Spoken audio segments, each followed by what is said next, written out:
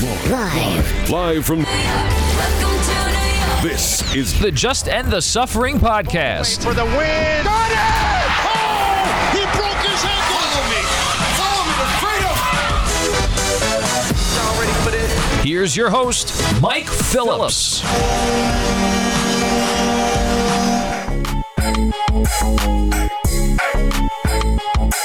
What's up, everybody? Welcome to the latest episode of the Just End the Suffering podcast, featuring New York sports talk along suffering fam. Your host, Mike Phillips. I got a good show for you this week.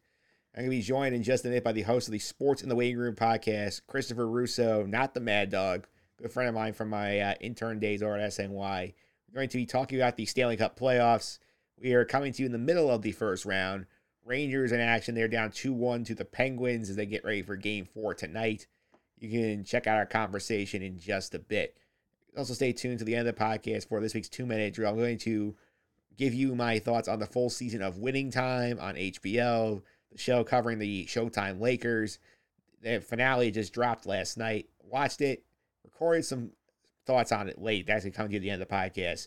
Before we get into our opening tip today, I just want to let you know, if you like what you hear on the Just End the Suffering podcast, feel free to subscribe on Apple Podcasts, TuneIn, Stitcher, Spotify, Amazon, Google Play, all the usual suspects. Simply search for Just End the Suffering, your favorite podcast platform. You can find episodes there. Feel free to your feedback and star ratings as well.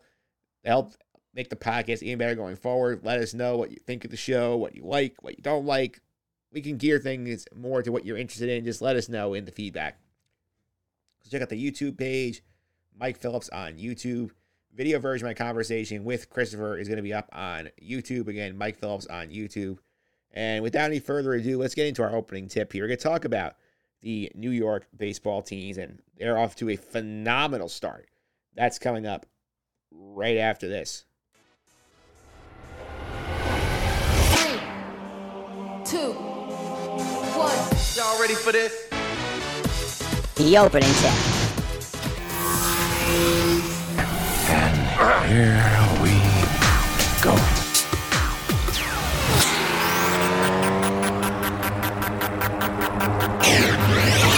All right, opening tip time here, and I got to say, we're just over a month into the baseball season. I believe actually literally we just passed a month after this weekend's action.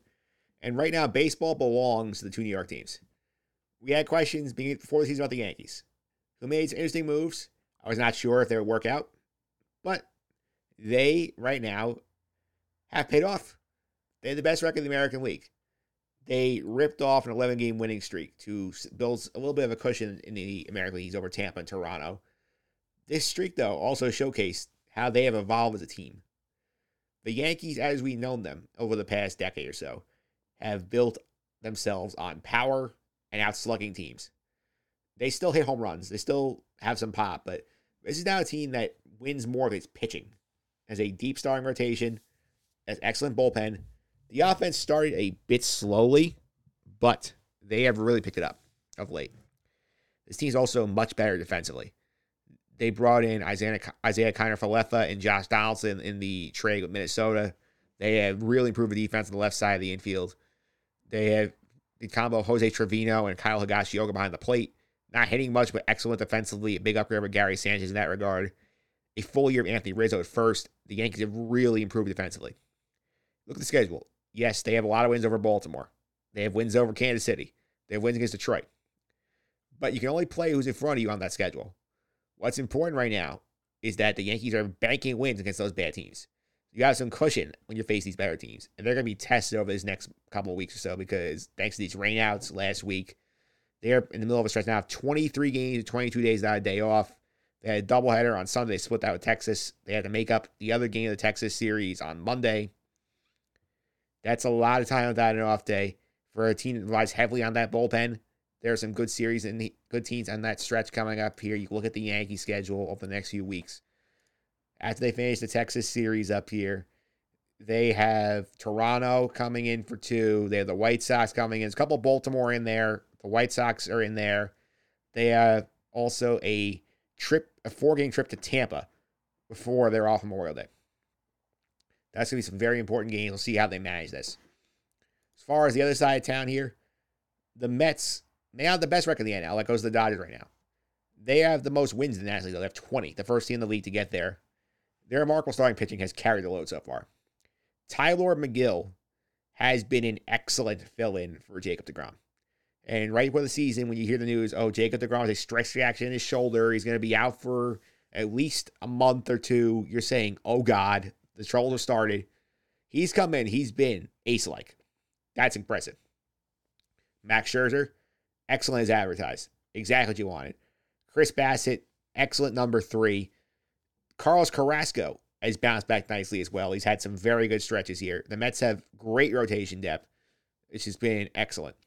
The lineup as a whole is a lot more balanced. They have a deeper group. They have a much better approach to the play than they did last year. This group hits with runners in scoring position. They make contact. They string hits together. These are areas where they struggled mightily last year.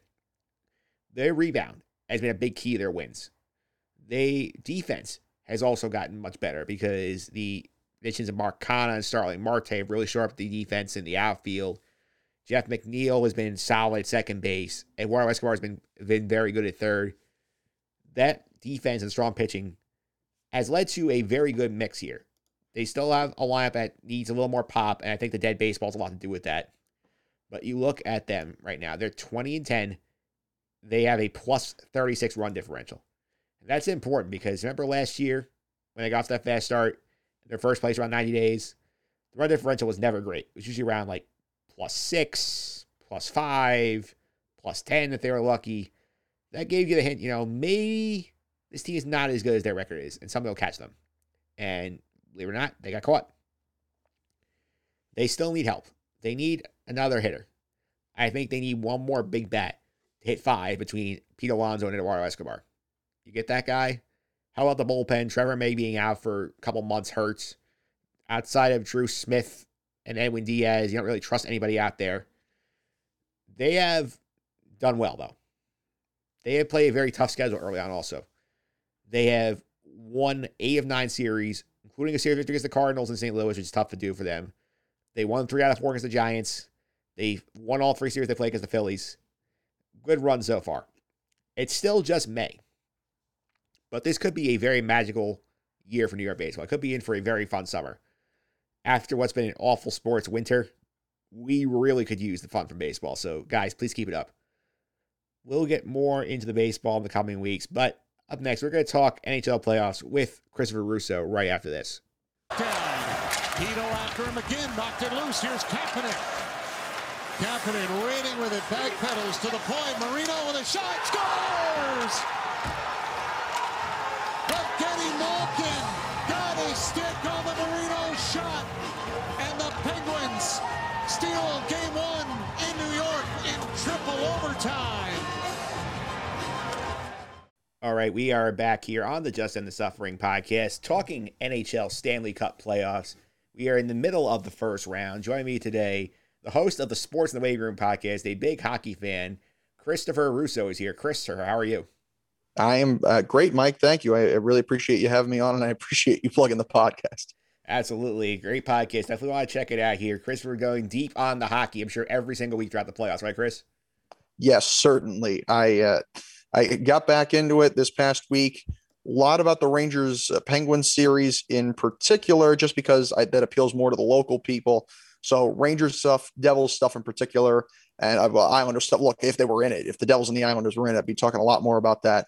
But yeah, a little more spread out in the Northeast. So really, really a fun postseason so far. It has been really fun so far. And I mean, I'm a Rangers fan. You're a Rangers fan. And this is a team, just getting back into the games, it reminds you of man, playoff hockey is at such a different level compared to some of the playoffs of the other sports.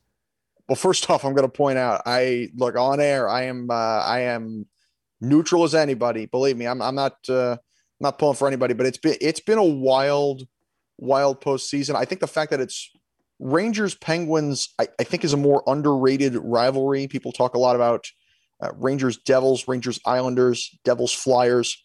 Those are some of the big ones. I think people talk about Rangers Bruins, Rangers Capitals a lot. But the Rangers in Pittsburgh now have met 5 times in 15 seasons, 5 times in the last 15 years in the playoffs, and 4 times in the last 9. It is a much more intense rivalry than I think a lot of people think. They met up a few times in the Lemieux era, but I think this is a lot more. You could watch, I think, from the first few games. There's hatred in this series from both sides, and so it is very intense.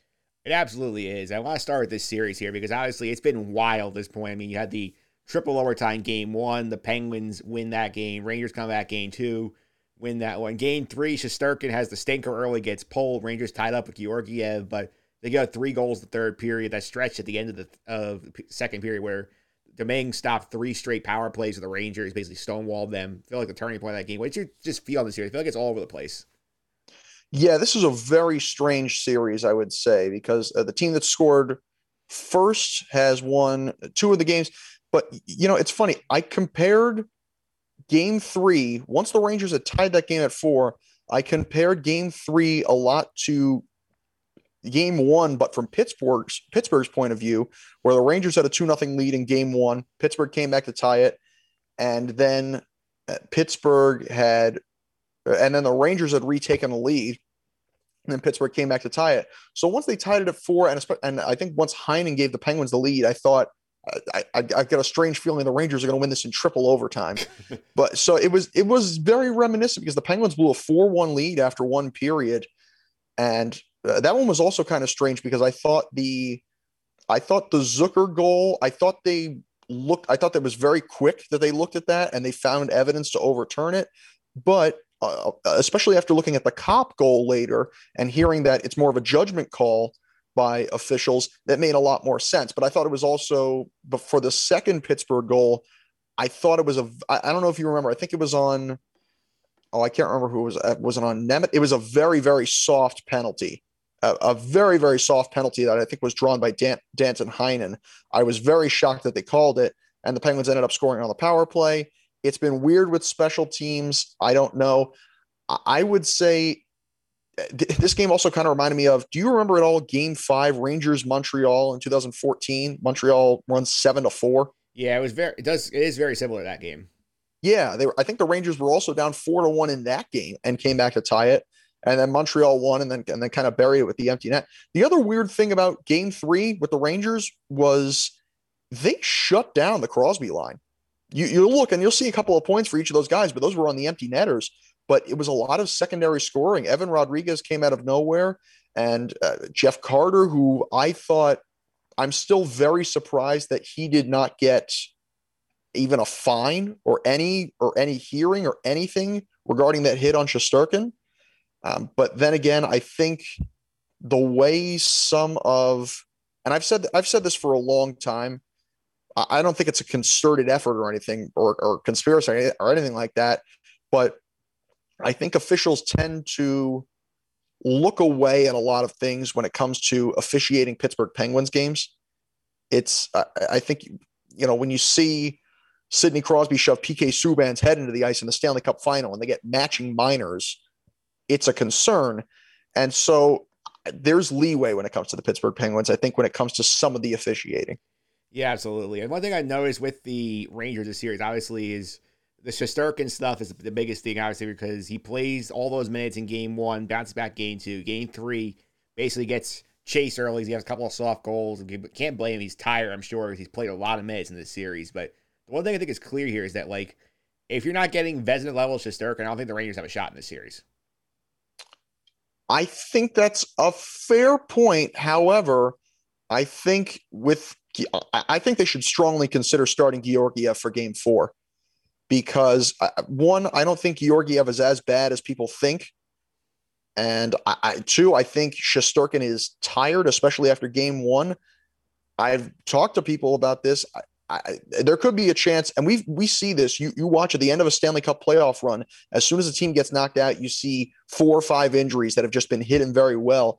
I honestly would not be surprised if Shesterkin was a little banged up after that Carter injury after that Carter hit, because he was down for a little while. So it's been an issue.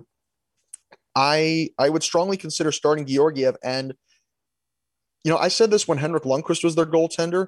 The Rangers tend to play better at times in front of a backup goaltender because they know they don't have to rely on a world-class goaltender like a Lundqvist or like a Shesterkin.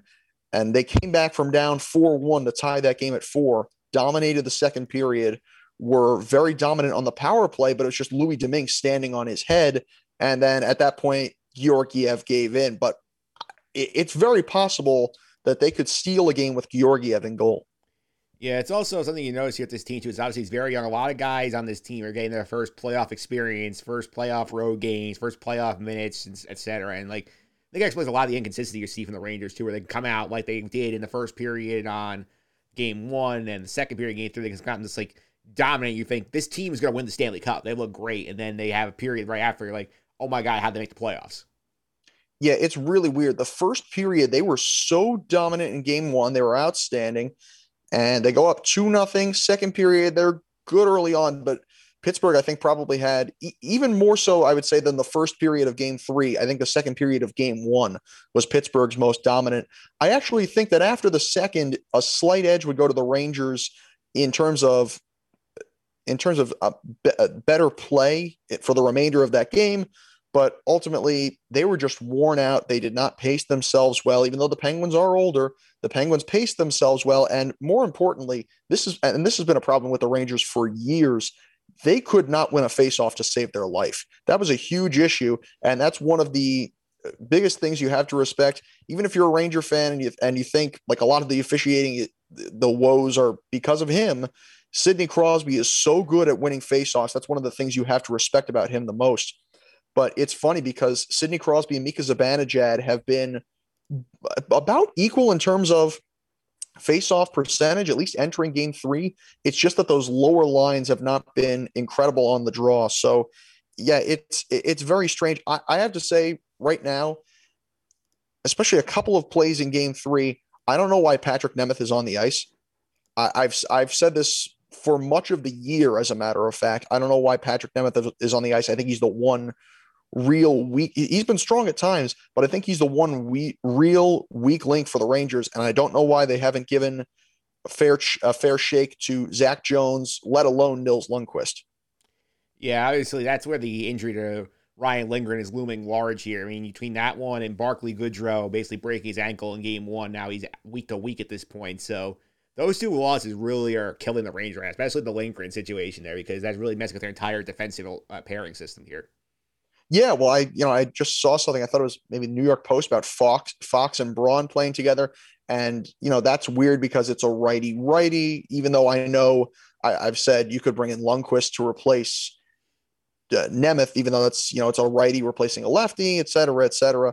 So it's a very strange situation for the Rangers. And then, Goodrow, it's funny. You go back to the beginning of the year and you forget that Sammy Blais is out for the year and barely got to play for the Rangers after that whole thing early on. Yeah, it's definitely true. And what do you think is the key here for these teams on the rest of the series? Obviously, we're recording on Sunday night between game 3 and game 4. So what do you think is the keys here for these teams to try and advance to the next round? Well, I would again say the Rangers should consider starting Georgiev. I would say for Pittsburgh, Louis Domingue, he's given up a lot of goals, but that again, you said those power plays early on for the Rangers in the third period, the Rangers actually played very well on the power play. They did everything but score. And I think Louis Domingue just stood on his head, and that's what turned the tide of the game. That's what gave the game back to Pittsburgh, even after blowing a 3-goal lead. I will say special teams is going to be huge because the power play has been inconsistent, I would say, for both sides. The penalty kill's been inconsistent for both sides. And I will again say the officiating. I think the officiating in game 3 was actually a lot better because the officials kind of redeemed themselves because the Zucker goal and the Kopp goal were very similar, and they gave each team a fair shake.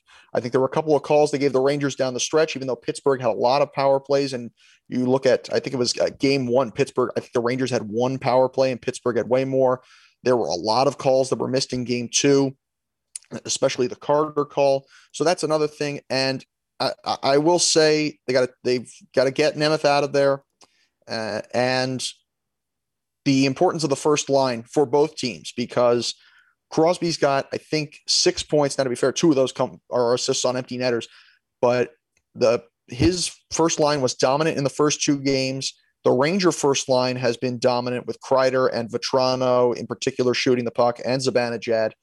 but both lines obviously have been horrible defensively. I think they each have about a 0 plus minus. So those two might cancel each other out, and it's probably going to be the depth scoring, which was dominated by Pittsburgh in Game 3. Yeah, so let's go a little bigger picture here. Some of the other series here, because we'll go with the West first, because the West I feel like is pretty, like set up decently in terms of what's going on here. I mean, you got Colorado steamrolling. The Wild Blue series is fun at 2-2. Oilers Kings are about to play Game 4 as we're getting ready to record here. The Oilers are up 2-1 in that series, and the other big series out west right now. I'm trying to go back to my timetable here. I mean, the Avalanche. I mentioned that one, and the big one surprised me. Calgary down 2-1 early. Yeah, Calgary down 2-1 in the series to Dallas. I think I've said this. I think that unless Edmonton makes a run with their star power, I think the Western Conference champion is coming out of the Central Division. I think it's probably going to be Colorado. I think they should be the favorite, but I think Minnesota and St. Louis are also pretty dangerous. I don't think they quite have as much talent as Minnesota does, but as Colorado does. But St. Louis has won the Stanley Cup before. Minnesota's got a lot of good youth. That top line with Kaprizov and Zuccarello has been frightening for the last 2 years now. But it's very good. I think one of the best things I've noticed out of this entire postseason is that in the first round, only one series has been 3-0 through the first 3 games. That's Colorado and Nashville. And even then, Nashville lost in overtime in Game 2, goal by Cale Makar. Game 3, I thought was Nashville. There was some questionable officiating, I think, for Nashville in Game 3. And I talk about this with my friend Anthony, who does the 87s games with me, the junior hockey games with me, that, we don't really bring up officiating unless it really needs to be questioned, unless it's fair game. And there have been some times where it's fair game. I think you go back to, we spoke about the Rangers Penguins and the officiating. Game 1, I actually thought they made the right call on goaltender interference, even though I thought Kakko got pushed in by Dumoulin. It's still contact. It's whether he's allowed, it's whether it was DeSmith at the time is allowed to play his position. And so they called it that correctly, but then they went the other way against Colorado, or favoring Colorado, when it looked like Landeskog was interfering with Ingram in Game 3, and that was a huge goal for Colorado. But I took the Avs to win this series in 5, and it very well could end up in a sweep. Yeah, that's interesting for sure. I think the thing I'm fascinated by is obviously, I think that Calgary series out west also, because they were a team I thought could be a sleeper cup team here, but the fact they're down, I think this gives you concern. I've heard that from a lot of people, that Calgary's a sleeper cup team, which is funny too, because Edmonton's, at least those top 2 guys, McDavid and Draisaitl, I think it's a more talented team. But Calgary, again, their head coach is Daryl Sutter. I think they've had a slightly larger window with guys like Johnny Gaudreau and guys like that. But it's very strange. And Calgary going up against Dallas in particular, it's kind of like if the Leafs would have had to go through the Bruins in the first round, where it's just the kind of this demon you've got to slay eventually. Some people forget that in the bubble, Calgary was 12 seconds away from going up 3-1 on Dallas in the first round. The Stars tied the game with about 12 seconds left in regulation, won in overtime, and then won each of the next 2 games to knock them out. And then as a 3 seed, eventually got all the way to the Stanley Cup final and came within a couple of games of upsetting the Lightning.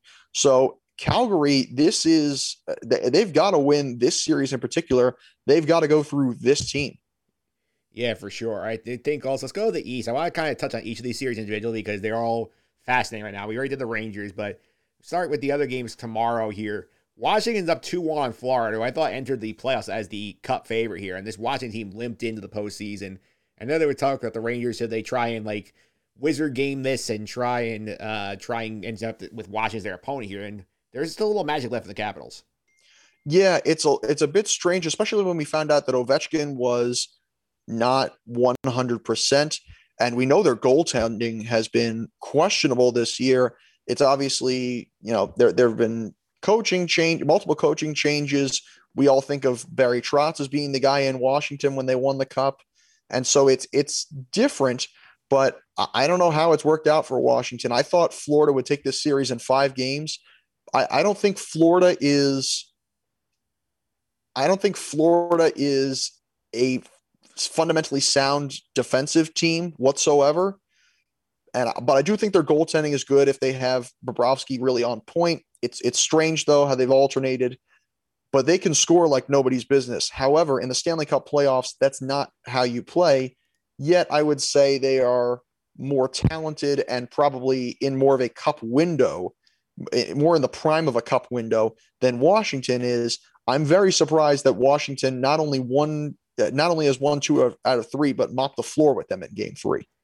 Yeah, for sure. I think the series you're describing here is also very similar to what's going on with the Carolina-Boston series. Carolina has all this firepower. They win the Metro, which is the toughest division in hockey. And then it's a very experienced Boston team in the playoffs that gets the wild card, switches over divisions here. And sort of maybe the last ride for a lot of that core. And you sit there, watch them go, and you say, like, this is a team that can be a very big problem for Carolina, which has not really had a chance to make a big mark in the Cup playoffs recently. I was very stunned to learn that until Game 3 in Boston, the Bruins had not led the Hurricanes in a game all season. I was very surprised at that. I think the Hurricanes took all 3 games, I believe, against the Bruins during the regular season. Bruins actually came out firing in Game 1, but the Hurricanes weathered the storm, pun intended, and then were able to really put them away in Game 1, put them away in Game 2. But the Bruins finally, Bruce Cassidy has put back together the perfection line of Marchand, Pastrnak, and Bergeron. And Marchand with 5 points in Game 4 as we record this earlier this afternoon for Boston. They've really stayed alive in this series. I think Carolina is perhaps the most fundamentally sound team in the NHL. I love their defensive strategy. I love an aggressive forecheck. They are so quick to the puck carrier. They're very deep. I don't think there's one line that particularly scares you, but I don't think there's one line that should not be feared in some way, shape, or form. Their goaltending is a little iffy when you consider that Raanta just came back, but it's still definitely an upgrade over what they had with Nedeljkovic, I think, who kind of was a bit of a scapegoat. I think easy to pin that Lightning series on last year. But yeah, the Hurricanes are going to have to wake up in Game 5 for sure, because if they lose Game 5, I can't imagine the Bruins are not going to win Game 6 in Boston. Yeah, this has been one of those classic series so far where the old mantra is, the series doesn't get real until somebody wins a road game. The whole team has held serve all 4 games so far. Yeah, I'd certainly agree with you on that one. Yeah, and this is also important for the Ranger fans, obviously, because if you win the series here in Pittsburgh, this is your next opponent, whoever comes out of this series. I think that the Carolina Hurricanes are the one team in the Eastern Conference that absolutely should beat the Rangers in the playoffs. I think the Rangers probably theoretically could win or lose against any team that's in the Eastern Conference playoffs right now, Pittsburgh included. But I think Carolina is the one team that has truly had their number this year, because the Rangers have played well against Pittsburgh in the regular season. The truth is, Rangers probably should have at least gotten a point in all 4 games. There was actually the first game, I think, was a 1-0 Pittsburgh win. Jarry stood on his head, and the only goal came on what I thought was a bad penalty call. That was hooking, I think, by Ryan Lindgren on Sidney Crosby, where he clearly just got the stick. And that they've played Toronto well. They've played Florida well. They've played Tampa surprisingly well, which I don't think I've seen them play Tampa well in a long, long time. They've played Boston decently. They've played Washington fine. They beat them down the stretch. I think Carolina is the one team that has truly tested the Rangers' limits, at least prior to the postseason, and the one team that should scare you if you're a Ranger fan. Absolutely. I want to get to this last series here. This is one I have some money on here because I'm going into the postseason. I look at the series prices here. I saw that Tampa was basically getting like plus money against Toronto, and I jumped on that one because I said, you know what? 2-time defending champions. Love this group's pedigree. Toronto cannot win a big spot. They have to show me that. The series tied 2-2 just as we were getting on the air here. Tampa wins 7-3 in Game 4, not up at 2 apiece. What do you think about where this series is going? Well, it's weird because, am I wrong, or have all 4 games been blowouts so far? Yeah, I got to look at that series. I'm going to go in here real quick and check. Well, I know Game 1 was 5-0 Leafs. It was 5-0. Kyle Clifford with that bad boarding penalty. Yeah, go ahead. Yeah, 5-0 Game 1. Tampa won 5-3 in Game 2. lost 5-2 in game 3, and then won 7-3 tonight. Oh, you know what? Well, you know what it was, though? Tampa had a 5-1 lead in game 2, and the Leafs fought back late. I think they just ran out of time. They scored, I think, 2 goals in the last 10 minutes, and I think even had a shorthanded goal as one of them. So that game was a larger margin than the score actually says. But really, these have been 4 blowouts, but 2 wins for each team in this series. So it's very strange. The home team is 2-2, so it's really weird. But I think this one could go either way. I said Tampa in 6 because I don't know if I trust Jack Campbell entirely, especially after last year and the mess that the Leafs made against Montreal, which I thought was a far inferior team, but rode a good structure, rode Carey Price. And now it's just a question of whether the Leafs can play defense. I think Campbell stood up to the test a lot more. Not tonight, obviously, but the Bolts are obviously a much more sound defensive team. They are definitely a deeper team. I don't know about at forward, but certainly on defense, and certainly they have the better goaltender in Andrei Vasilevsky, one of the best goaltenders in the world, Conn Smythe winner last year. You got Victor Hedman, a defenseman, who was the Conn Smythe winner the year before. But this series honestly could go either way, and I think hockey's a winner no matter what, because if Tampa wins, then you have a 2-time defending champion moving on to the second round. If Toronto wins, they've knocked out the 2-time defending Stanley Cup champion in at least 6 games. It's going to be a good series regardless. And remember, if the Leafs lose, if the Leafs get knocked out this year, they already have the record for most calendar years. They will break the record for most seasons between Stanley Cup titles. Yeah, that's absurd. And for me, it's just one of those things where, like, that team has blown so many series. They've had a lot of chances to close it out. They just can't do it. It's like, for me, I'm like, I can't trust this team until I see them do it. Yeah. Well, I mean, the key one we always go, this is long before Matthews and long before Marner, long before Tavares got in, but we always go back to 2013. They blow the 4-1 lead in Game 7 in Boston. Of course, great moment for the city of Boston after the marathon and the run that team made. But if you're a Leafs fan, it's just a nightmare all over. It's 1993 all over again, Leafs Kings. And then last year might have been it. But then again, you think of last year, you almost think of when the Capitals were down 2-0 to the Blue Jackets before going on to come back and win that series and then finally win the Stanley Cup.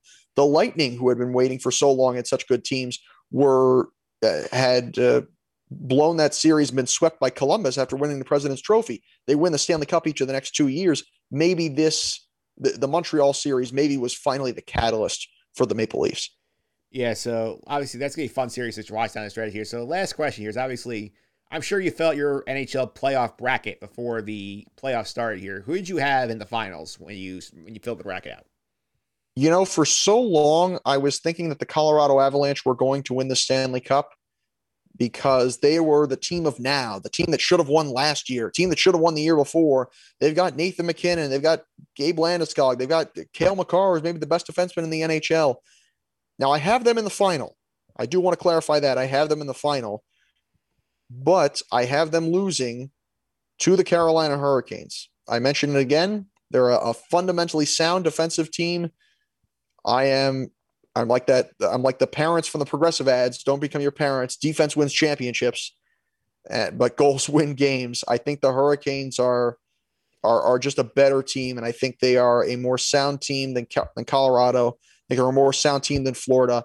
I think they are a more sound team than the Rangers coming out of this division. If the Rangers end up playing them, I think Carolina's the team to beat. Always some fun, Chris. Thanks for all the time. Really appreciate it. Before I let you go, can people follow on social media, keep up with your podcast? Yeah, so you can find me on Facebook, Chris Russo. You can find me on Twitter at Chris Russo98, ChrisRusso 98.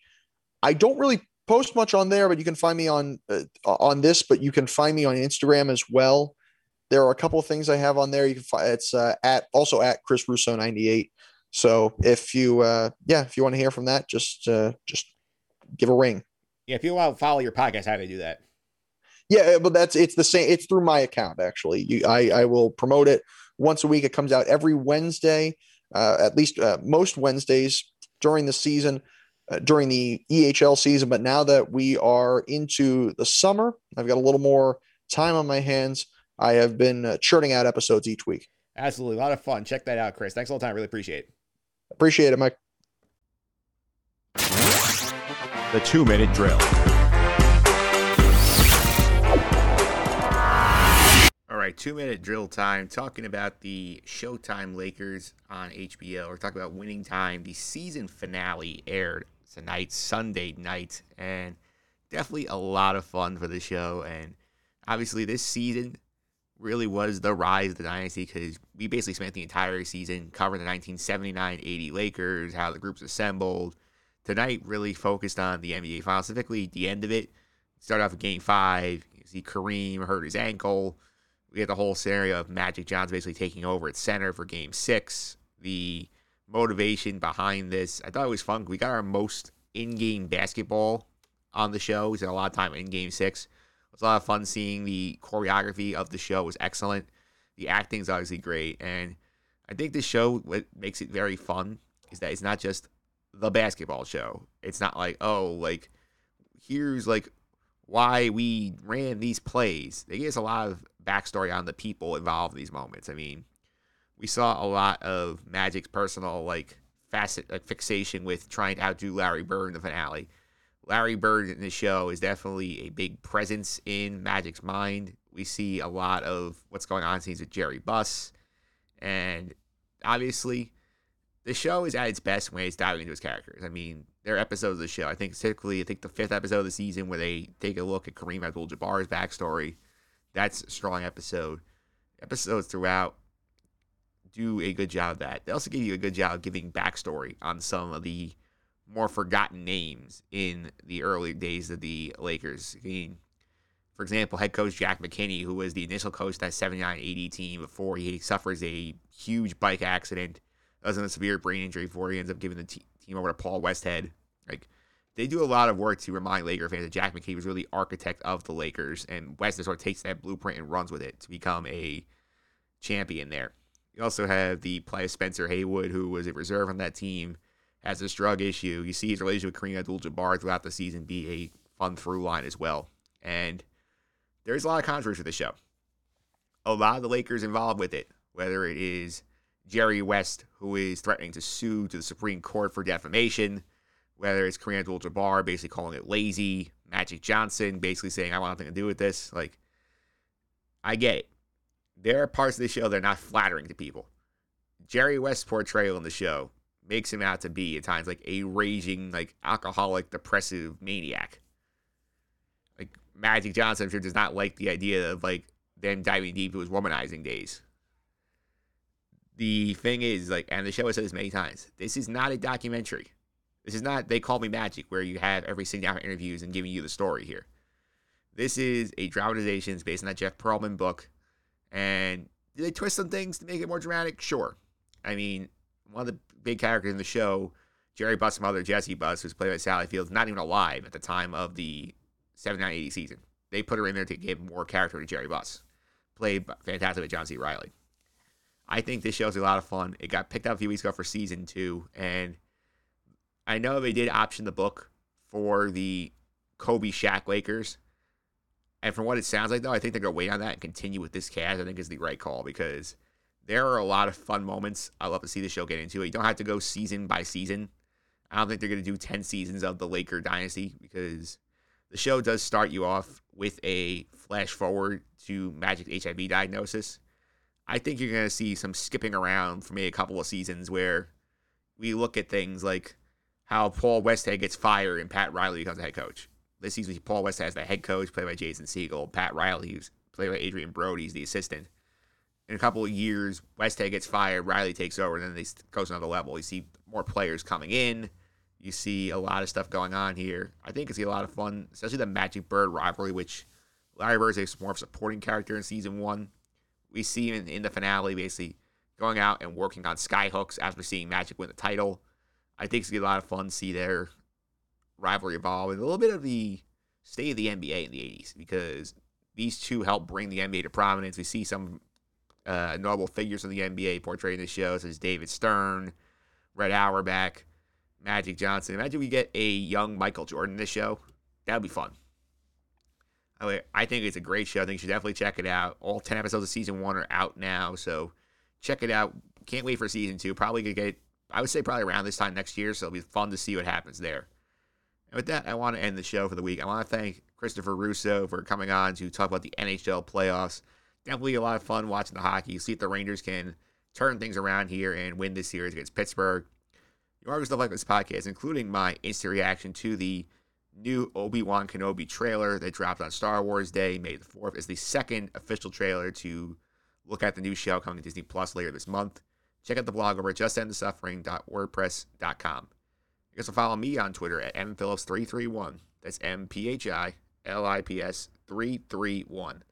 And that's going to do it for this week's show. Coming up next week, we're going to have some fun. We're going to do the PGA Championship preview, first golf podcast of the year, do an NFL schedule recap, and more. Until we have a better week than the Reds fans.